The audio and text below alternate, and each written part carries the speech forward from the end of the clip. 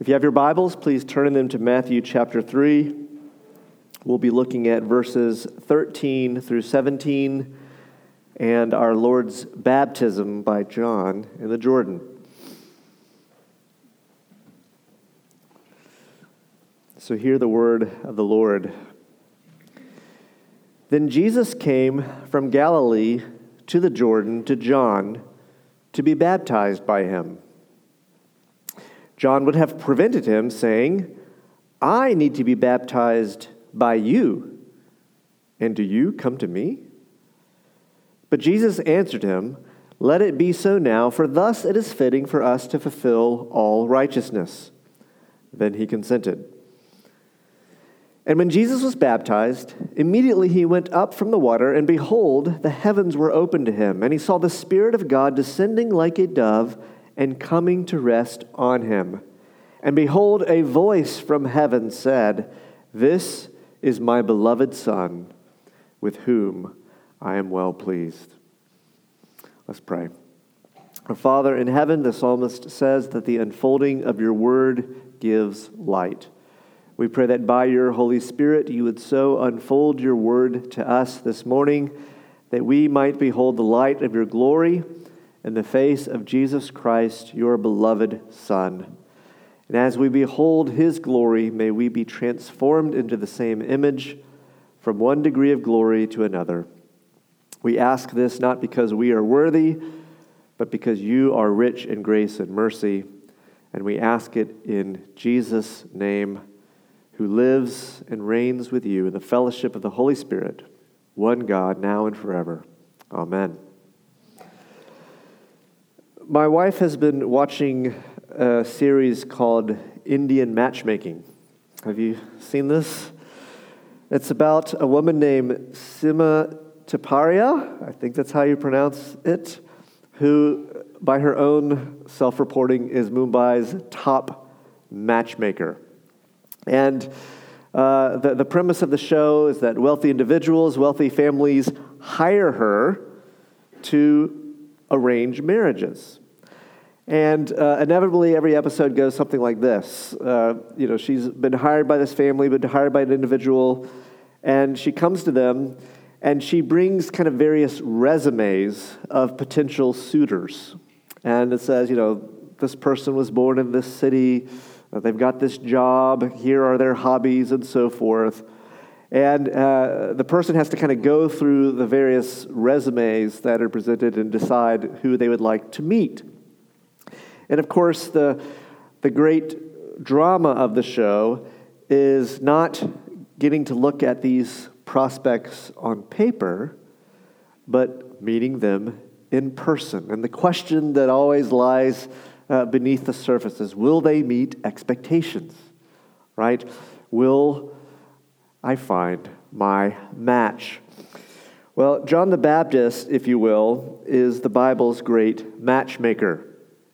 He stands between the Lord and his people, and his calling is to introduce to them the Lord who's come to save his people. In fact, in John's gospel, John describes himself as the friend of the bridegroom who rejoices with the meeting of the bride and the bridegroom. Well, so far in the Gospel of Matthew, we have learned about Jesus on paper. We have heard about his birth and his genealogy.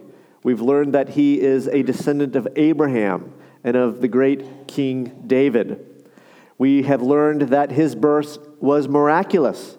He was conceived by the Holy Spirit in the virgin's womb. We've learned of the persecution that his family faced under Herod and of their necessity of fleeing to Egypt.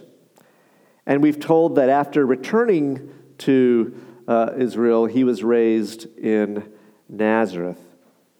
We've also met the matchmaker, and that's the kind of preceding passage in Matthew chapter 3. We've met John the Baptist, who's been described in terms of Isaiah as the one who was sent to prepare the way of the Lord. And we know that he's been performing a baptism with water as an opportunity for Israel to come and repent of their sins and receive the promise of forgiveness that the Lord has made. But now, in our passage, for the first time, we meet Jesus in person. We hear his voice.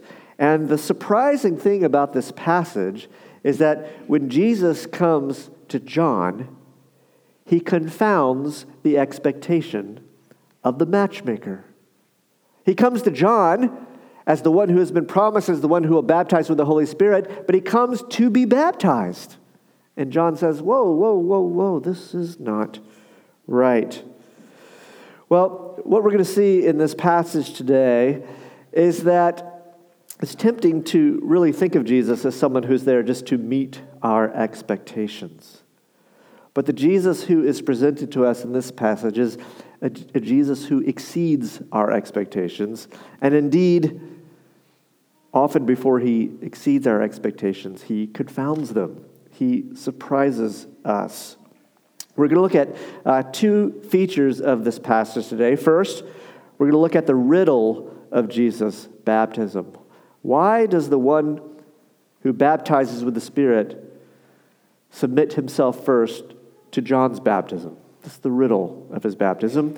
And then secondly, we're going to look at the revelation of Jesus' baptism. And as we'll see, this passage reveals Jesus to be the Father's beloved Son and his anointed servant, the perfect match for sinners like you and me, because he's a match made in heaven. So first, the riddle of Jesus' baptism.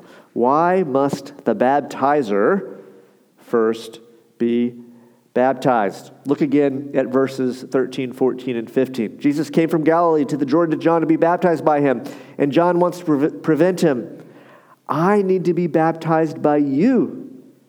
John knows that he's a sinner in need of forgiveness. He knows that he needs the Holy Spirit's renewal, and he knows Jesus has been promised as the one who's going to give these things. So he says, I need to be baptized by you.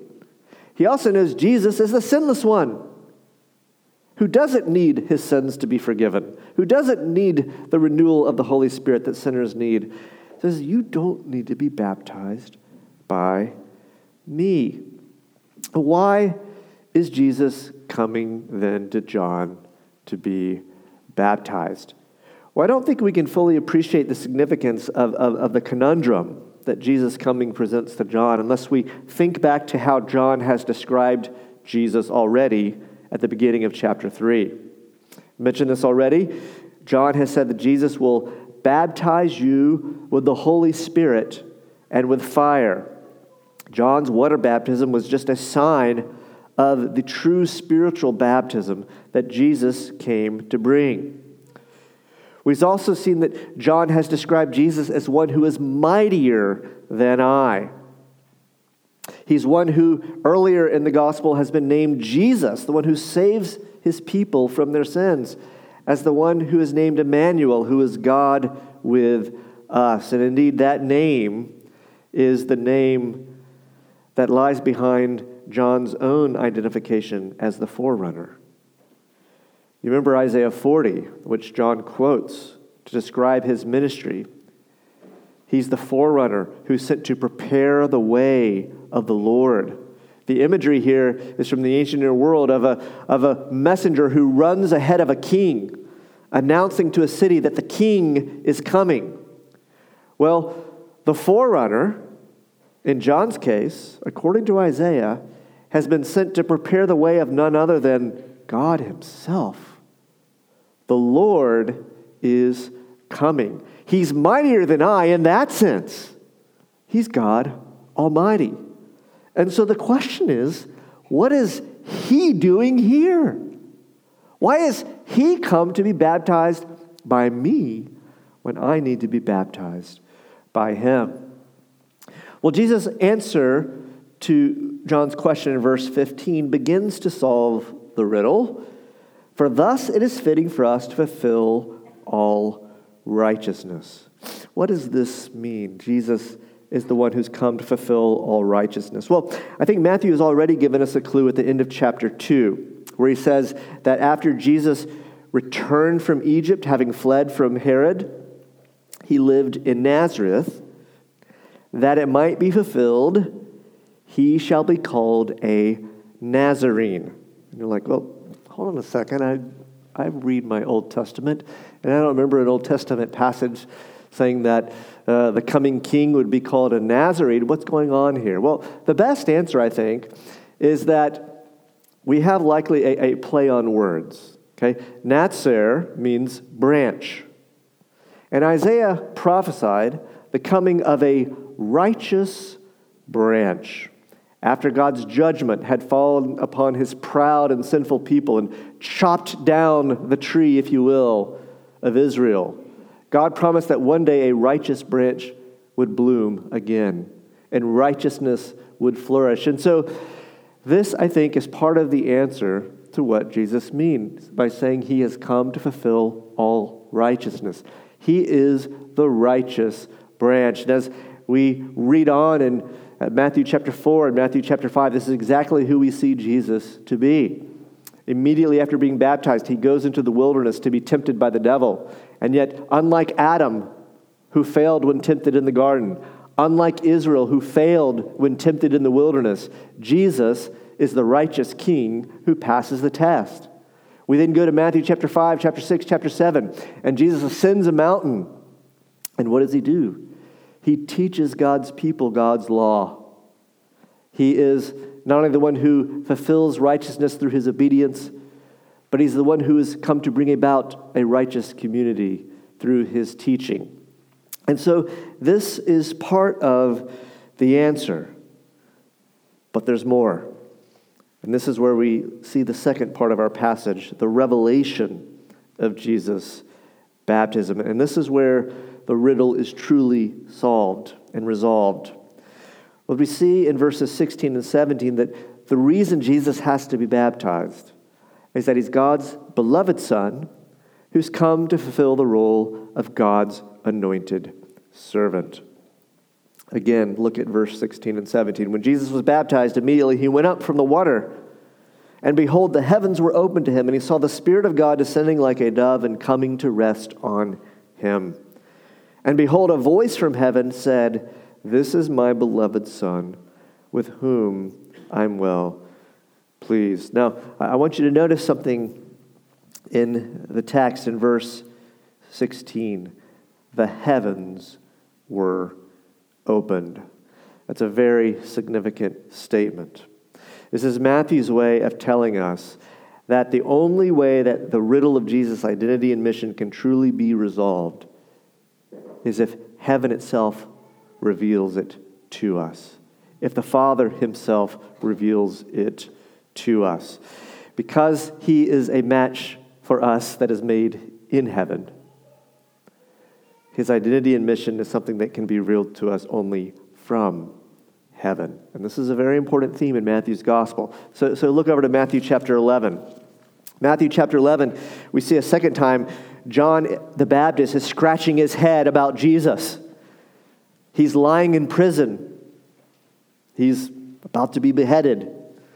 And he's kind of thinking, boy, if I'm the forerunner of a coming king, funny thing that I would be in jail for it. Shouldn't the king be bringing liberty to his followers and to his forerunners especially? And so he sends some messengers to Jesus, and they say, "Are you the one who is to come? Or do we look for another?" And, the question you might ask is, well, maybe John had skipped some days of Hebrew Bible school.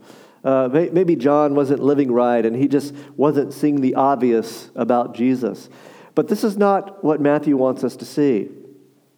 Okay?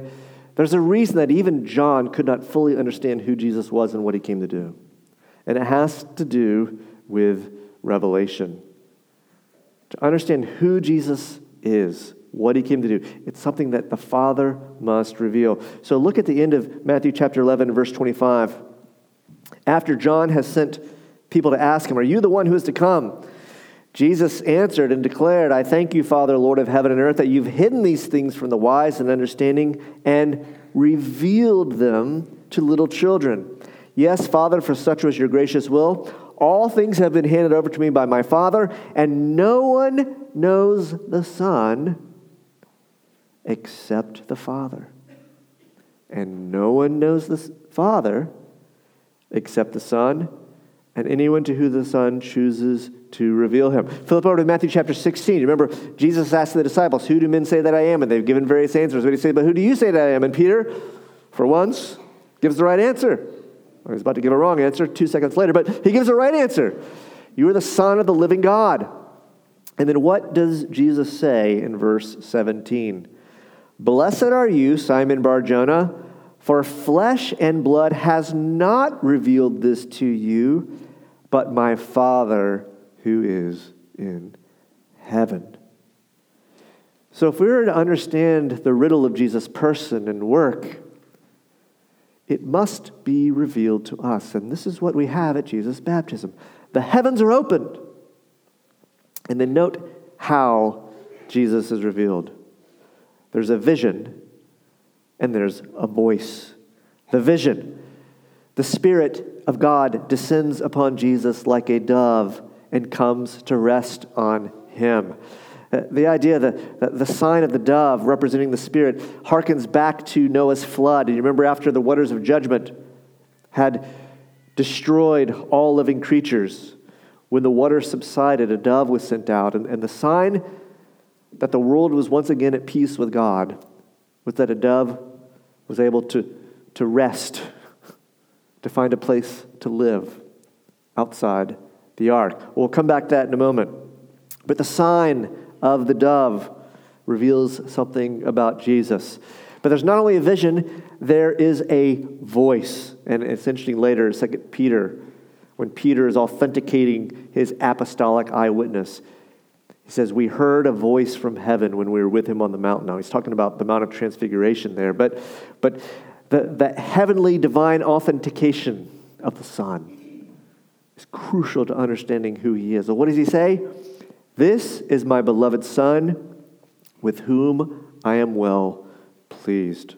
Well, very quickly, I want you to notice 3 features of this heavenly revelation and how they resolve this riddle. Why must the baptizer be baptized? First, the Father identifies Jesus as his beloved Son. What we are seeing in this vision, what we are hearing in this voice, is the pulling back of the heavenly curtain and the revelation to us of the deepest, most profound, and most wonderful truth about God. God the Father, crowning God the Son with God the Holy Spirit. And the portrait that we see is a portrait of love and delight and satisfaction. We call God the Blessed Trinity, and blessed there means happy. This is exactly what we see at the revelation of the Jordan. The image of the Spirit coming to rest on Jesus, remaining on him. This is a picture of delight, of satisfaction. The words we hear from the Father's mouth, beloved Son, express the same thing. Now, what's important to see is that what we see in the revelation of Jesus and of the Father's delight in him at John's baptism, this is not something that just started happening in the Jordan on that day of Jesus' baptism. This is the revelation of a love that never began. There are hints of it in the Old Testament. There's the voice of wisdom that speaks to us in Proverbs chapter 8, 22. And he says that he was with God before creation as a master workman, laying the foundation of the world. And before creation, it says, God delighted in me and I delighted in him. We overhear it in passages like Psalm 110, where we hear the Lord speaking to David's Lord, saying, sit at my right hand until I make your enemies a footstool for your feet. But now, in a way that transcends all of these Old Testament revelations, we see more fully who is speaking, and we see to whom he is speaking.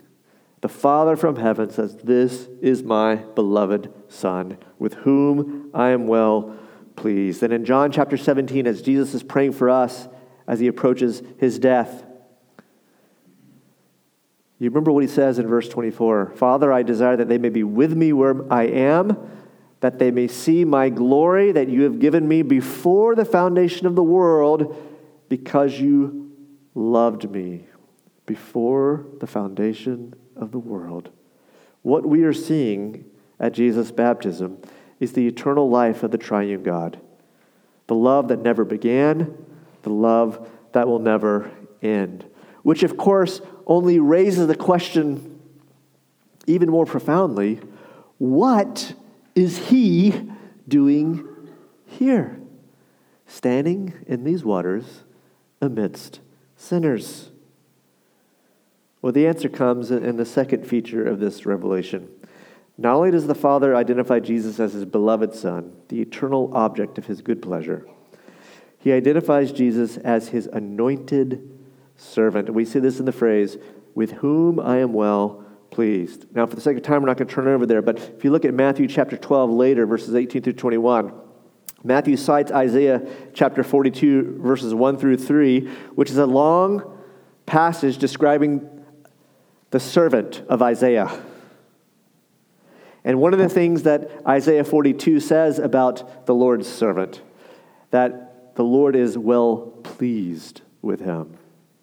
Well, that is the language that is being used here in Matthew chapter 3 as well. And it's a fascinating thing, isn't it? God quoting Scripture. God, the author of Scripture, now taking up Scripture and quoting it to us. And what is he doing? He's making sure we're tracking. He's making sure we understand who this beloved Son is and what he's come to do. And what does he come to do? He's come to fulfill the role of Isaiah's servant. And this brings us to the answer of what is this Son of God, this incarnate Son of God, this servant doing here, standing amidst sinners. Because there's another passage in Matthew's Gospel where he quotes an Isaianic passage regarding the servant. It's Matthew chapter 8:17, where Jesus has been performing miracles and he's been touching the sick and healing them of their diseases. But this time he doesn't quote Isaiah 42. This time he quotes Isaiah 53. And specifically verse 4. He took our illnesses and bore our diseases. I was washing my car last week. I actually got corrected after the first service, told I was doing it wrong. So it was very helpful.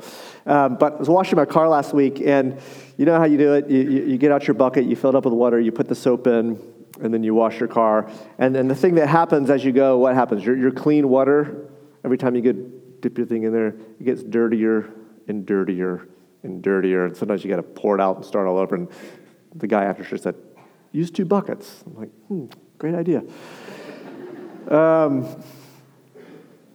Well, this is in a sense what's happening in the Jordan. God's beloved Son has come. He's come to the place where sinners are symbolically having their sins washed away in the river. And he's coming there as the servant who's mightier than John. And he's come for what purpose? To take those sins, to bear those sins.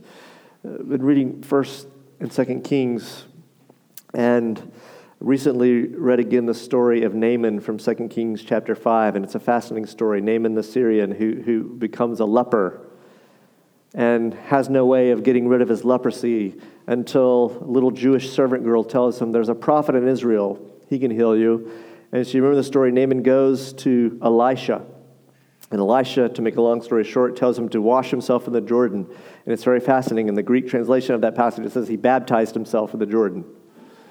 And what happens? He's healed of his leprosy. Well, you remember he offers to pay Elisha for it. Elisha won't take the money, so Naaman returns to Syria. But on his way back, Elisha has a servant, Gehazi. You remember him? And Gehazi says, boy, Master just kind of turned his eye toward a lot of money there. Some nice clothes. And so he runs after Naaman. He says, the master changed his mind. Why don't you give me some of that loot, and I'll be kind enough to take it back to him.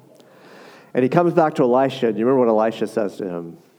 Because of your greed, Naaman's leprosy is going to be on you. Now, here's the fascinating thing about that story. It's not just that Naaman has been healed of leprosy, and that Gehazi, because of his greed, is now going to become a leper. What he says is that the leprosy that was on Naaman is now going to be put on you. Well, this is the answer to the riddle of Matthew chapter 3. Okay? The Jordan, where the sins of Israel are being washed away.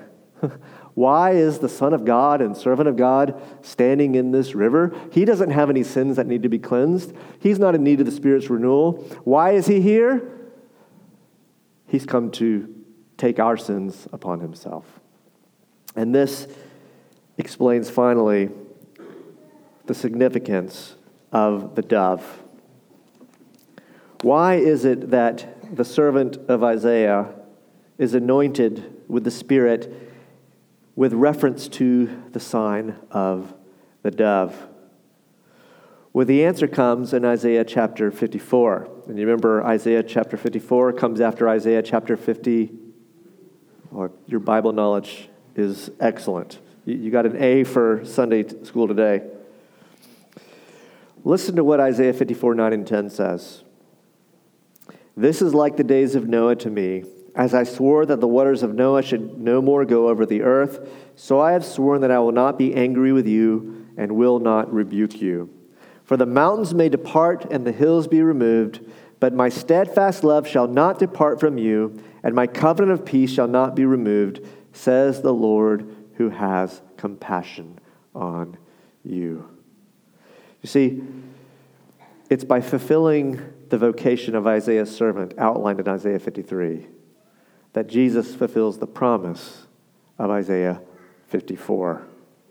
Why was Jesus baptized?